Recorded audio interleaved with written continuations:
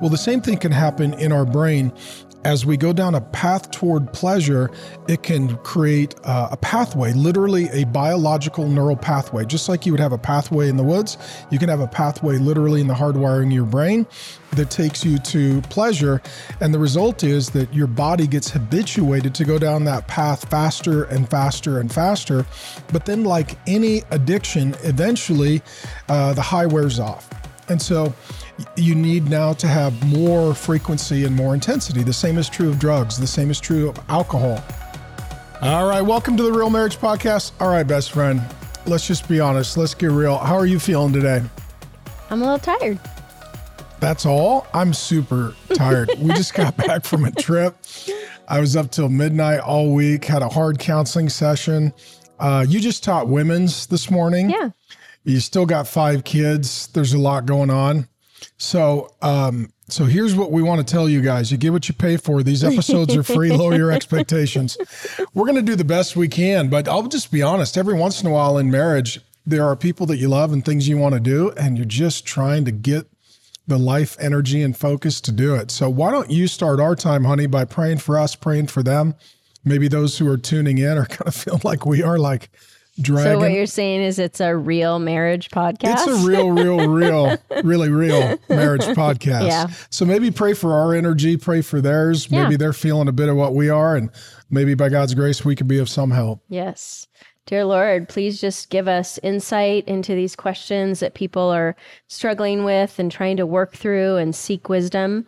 Lord, I just pray that we would be discerning to the answers and that we would hear from your Holy Spirit so that we can actually be helpful to the people that ask the questions and people that are also having similar struggles. Give us empathy and wisdom from you in Jesus' name. Amen. Amen. All right. Well, this season of episodes is going to be some questions that you all sent in to hello@realfaith.com. And if you got a question, go ahead and send it in. And so, baby, you can pick the first one. Where do you want to start?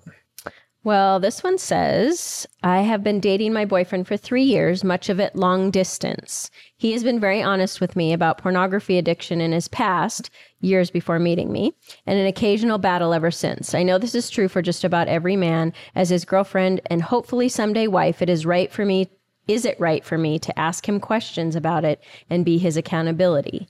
It's not an easy discussion to have, of course. I have asked him if he is willing for me to check in with him once in a while about it, and he has agreed. If we are on the right track, what is your advice on how to bring it up? How often? How to handle it without feeling extremely hurt or devastated with the discussion? You want to start there? You picked that one as the first one? I just told you it was a rough day. Oh my gosh. All right. Well, the treadmill's running and just jump right on. Okay. So this is a question that pretty much everybody has and struggles with. Mm-hmm. And you and I are a bit older. Pornography's been around forever, but with new technology, it makes the battle a lot more difficult. Mm-hmm. I mean, I was thinking about it, when we were kids, somebody would need to find a camera with film, take a photo, chop a tree down, create paper, put the photo onto the paper, put the paper into a magazine, ship the magazine to a store. Then you had to leave your house. There was an age limit at that time. Go to the store. You had to show your driver's license. You had to then pull out the money and buy the magazine, hoping that the person behind the counter didn't know you and the other people in the store didn't see you, and then sneak it home and find a way to hide it. I mean, you kind of had to work for it. Today, you've got to put in more effort not to see it than you used to have to put in to see it. It's sadly true. It's constant. And even if you're not looking for things, there are things that just sadly, tragically show up. And so this is really kind of the battle of the present and the future. And what I would say is if they've been dating for 3 years and he's been honest and overt, that's actually a really good sign. When you come into marriage, we've all got our baggage and carry-ons. Yeah. There's all, some of us have been sexually abused. Some of us have been sexually active. Some of us have looked at pornography. I mean, we've all got our issues. Maybe some of us come from a broken home and we really have distrust or mistrust. Yeah. We all come in. If somebody's honest and overt, that is actually a really good, healthy sign. Somebody who's covert has a problem, but you don't know. And so you can't help them, and it's going to become a bigger problem. Somebody who's overt, they just sort of put it on the table, cards down, face up, and at least you know what you're dealing with. The long distance thing, dating long distance, can pose an issue because even if they're being honest and you've been together 3 years, I don't know how old you are, if you're high school or whatever, but if you're 14. Yeah. But that can pose a problem for that issue specifically, because if you've already been together 3 years and you're long distance, there needs to be an end goal here. So my question would be, what are his future intentions? You're saying you are hopefully someday going to be his wife, but if you don't know that yet after 3 years, my question would be, are you having that discussion? And if you are, then you have every right to address this issue together. If that isn't his intention, you need to know that now, because you're 3 years in. Yeah. And so our view is, and Pastor Jimmy Evans would be similar, that is friendship, and then intentional dating, then engagement, then marriage. And it seems like you guys have done plenty of intentional dating after 3 years. It's probably at that point of, are we going to get engaged and get married? And if so, what you're talking about is accountability, privacy issues, personal struggles. Those are very, very healthy to have in the engagement phase. But if you're not going to get engaged and married, you don't want to get into these conversations. Correct. Yeah. If you're not going to be married, you don't need to get into this. You need to just move on with your life. So I think Grace is right. The bigger question is, what season are you in and going into? And maybe they're young, but and it may just be a timing issue. But if you're headed toward engagement, our recommendation would be try to get more time together, get to the same city. Sometimes you can't work issues out unless you're literally just together a little more. And you want to make sure you're actually attracted to each other, not just long distance, but living in the daily together. Because that is a cue that if you're apart and can get along, it's totally different to be together and getting along. So it's good, like Mark said, that he is being honest about this issue. If you are working toward marriage together and he's on the same page with that, then it's okay that you're asking him these questions, but ultimately you're talking about an accountability person. That needs to be another guy who's godly, that's asking the hard questions that you may not even know how to ask, because I'm not saying he's lying to you. I'm saying it's easier for a guy to be dishonest over many miles apart than having a guy that he's sitting down with that's godly, and actually telling him the truth and being honest with a guy. It says in 1 John, if we walk in the light as he is in the light, we have fellowship with one another, and the blood of Jesus Christ cleanses us from all unrighteousness. Accountability is really just walking in the light with someone else. It's saying, I'm going to be honest. First the Holy Spirit, and then with someone. I'm going to be honest. I'm going to be overt. I'm going to let you know. And so I would submit that a guy, especially a single guy, if he's had a struggle, he does need an accountability partner. Ideally, it would be his dad. I mean, I'm a dad. I got sons, and if he's struggling as a potential wife, you may be thinking, well, he needs accountability. Yeah, but if he's got a good dad or a godly dad, I would say talk to your dad, tag him in, put accountability software on your devices, have your dad check in. And honestly, if it's a good dad, that's what he wants to do. Dad's like, I love my son. I want to help. That's what a good dad wants to do. If he doesn't have a good godly dad, does he have a brother? Does he have a godly close friend? Does he have a Christian mentor or a pastor? Wise counsel? Is there somebody that he could tag in and say, I need you to check up on me in this, or maybe software will be accountability in addition to that. And then I would say, as long as you have an open line of communication with that person and just tell them, I don't need to know everything, but if there's anything that I need to know, I need you to tell me. Yeah. So that you can work on the health and the whole relationship. And then if you're engaged and married, of course you have the right to have conversations and stuff. But what you need to do, and this just isn't about this issue, but about any issue, you need to have the conversation about how to have the conversation. So before you have the conversation, you got to have the conversation about the conversation. Like, okay, how can we talk about this without feeling condemned? Yeah, because otherwise there are certain issues that are very sensitive or very personal. And if we haven't agreed on how we're going to discuss them, they blow up. It's like, hey, you're I feel like you're interrogating me. I feel like you're pushing me. I feel like you don't trust me. I feel like you're accusing me. It's like, okay, then where would we have this conversation? When would we have this conversation? How would we have this conversation? Pray about it, come to an agreement, and then have the conversation. And oftentimes what we do, we just have the conversation. Yeah. And usually then it doesn't end well if it's going to be a very sensitive personal issue, especially something that has been a habitual sin in life. And you're like, and he may need a counselor, an addiction counselor, because there's usually an issue underneath the porn addiction that he might not be getting to the root of, and that's just an outcome of the deeper issue. So that's where professional help in that situation could be helpful. If he's open to doing any of and all of these things, that's awesome. That's great. Encourage him to do that. But if he's not, and he's only being honest with you, I guess I would encourage that, he be open with the guy. That's a lot of expectation and pressure on what's probably a young woman. Yeah. If she's the only one that knows and she's bearing that burden without some other men or a godly man being involved, that's a lot. Yeah. And what I would say too is just getting married won't fix this problem. And so a lot of times what people think is we're really, really struggling. Once we get married, then that will solve our struggle. Actually, it doesn't. Right. Because what happens, there's a guy, if you want to, for those of you that want to do some more kind of biological understanding, Christian Struthers has written a book called Wired for Intimacy. And he's a Christian, I think, biopsychologist, and he looks at the physiology of the body and the chemical makeup of the brain. And basically, the conclusion that he comes to is that pornography affects the same part of the brain as opioids and heroin. And so if you've ever seen somebody who's on heroin, they're into it. Pornography affects that same part of the brain, and it hardwires and triggers in a neural pathway. And you think about it, the analogy is like you're walking through the woods and you end up, at a waterfall or someplace great that was definitely worth the travel and the trip. A clearly delineated path. The more you venture down that path, the more it just becomes second nature. This is why even some people, when they drive home from work, they don't even remember the drive home. They've made the drive so many times that it's almost second nature. It's just intuitive. Well, the same thing can happen in our brain.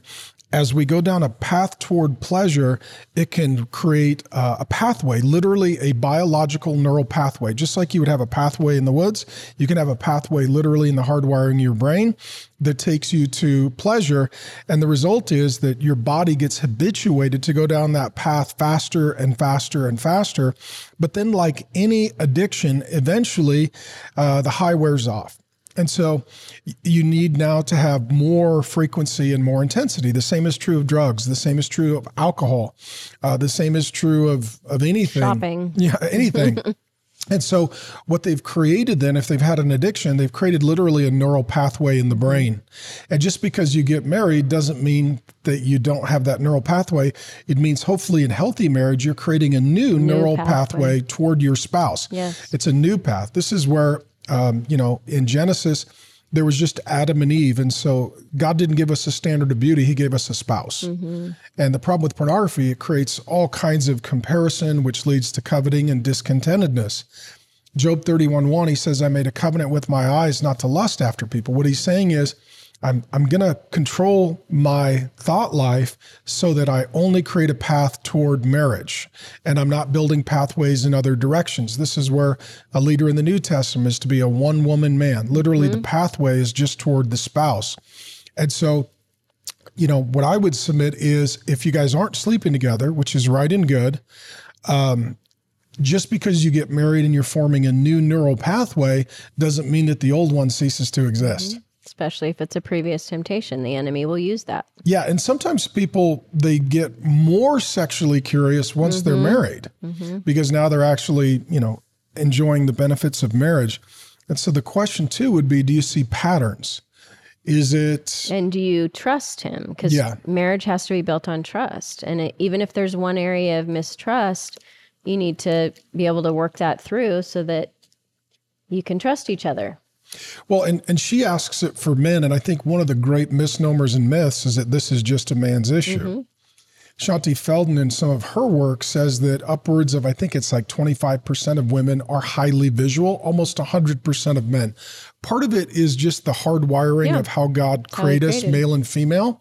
But what we're seeing is that a lot of women struggle with this as well, that it becomes a problem, it becomes an addiction, it becomes a pathway for women as well. And so, it's not just a guy's issue, it's a human issue, and it's a worship issue. And it says in Romans 1 that they worshiped and served the creator the created rather than the creator. So idolatry is what happens when we take the God who is the creator and we worship something created rather than the creator, so that a good thing takes God's place. And that's what happens with sexual addiction. That's what happens with fornication before marriage, adultery within marriage, pornography, all of that. But the big idea in Romans 1 is that idolatry invariably ends up in sexual sin because it's the most pleasurable, enjoyable thing that God has made. But the key is to not hate sex, but to see it as God sees it and to say, okay, this is for marriage, and it's to build my connection with my spouse. If I operate according to God's design and intention, and I worship God by having a life that is surrendered to God, including in this particular area. But then what it can do is, if we are able to practice self-control and have a healthy marriage, now that pathway gets built between us and our spouse to the degree that you are completely into, desirous of, satisfied with, looking forward to your spouse. And the statistics show that the longer a couple is married and faithfully married, the more they enjoy one another and the more they enjoy being intimate together, because they're strengthening that bond. And that's where Paul tells the Corinthians that all other sin that we commit is outside of the body, but this is not just the conjoining of bodies, it's the connecting of souls. And so, you know, for the two of you, this young couple, and for every couple that's listening, it's really important to have the conversation about how to have the conversation. Because a lot of people, they struggle in various ways. Maybe it's not this struggle, maybe it's something else.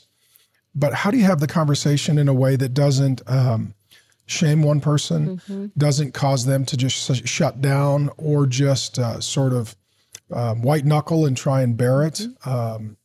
And so, you know, for the guys, who, if it is your struggle, who is the guy or guys that you tag in for accountability, and how do you open communication lines that your wife or your fiance is free to speak with them, and you're free to communicate with her if there's something that needs to be known? And what would your recommendation be if it is a gal on the flip side that this is her struggle? Well, she needs to find accountability as well with another godly woman. And oftentimes it needs to be someone who has understood this, that can truly empathize with it and offer helpful tools. Because, you know, if you can't relate to it, it's hard to understand the person and give them helpful tools. And so I think for her, if it's a woman struggling with this pornography issue, we need to understand it's adultery of the heart if you're married. And it's a strong issue. And God addresses all throughout Scripture, he addresses sexual immorality, sexual sins.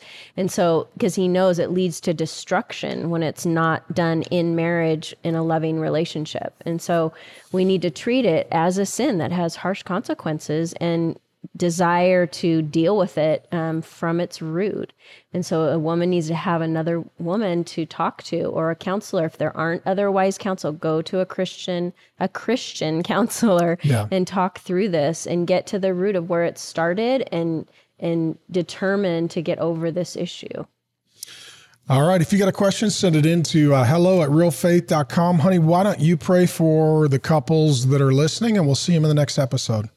Dear Lord, I pray for the ability to honor God with their bodies, in their eyes and in their sexuality. Lord, I pray that you would keep the enemy out of these marriages and the division that the enemy causes through sexual sin. I pray that they would have a conviction from the Holy Spirit to stop this sin and to see it for what it is. Lord, I thank you for the honesty in some of these men and women, and that their struggle is very real. I pray that it wouldn't get normalized just because it's normalized in culture, but that they would treat it as something that you see as a sin that will destroy marriages and relationships. So Lord, thank you for this opportunity of your Holy Spirit to work conviction in the people that are listening. And I pray for good, godly counsel around them and willingness to learn and grow in this area. In Jesus' name, amen.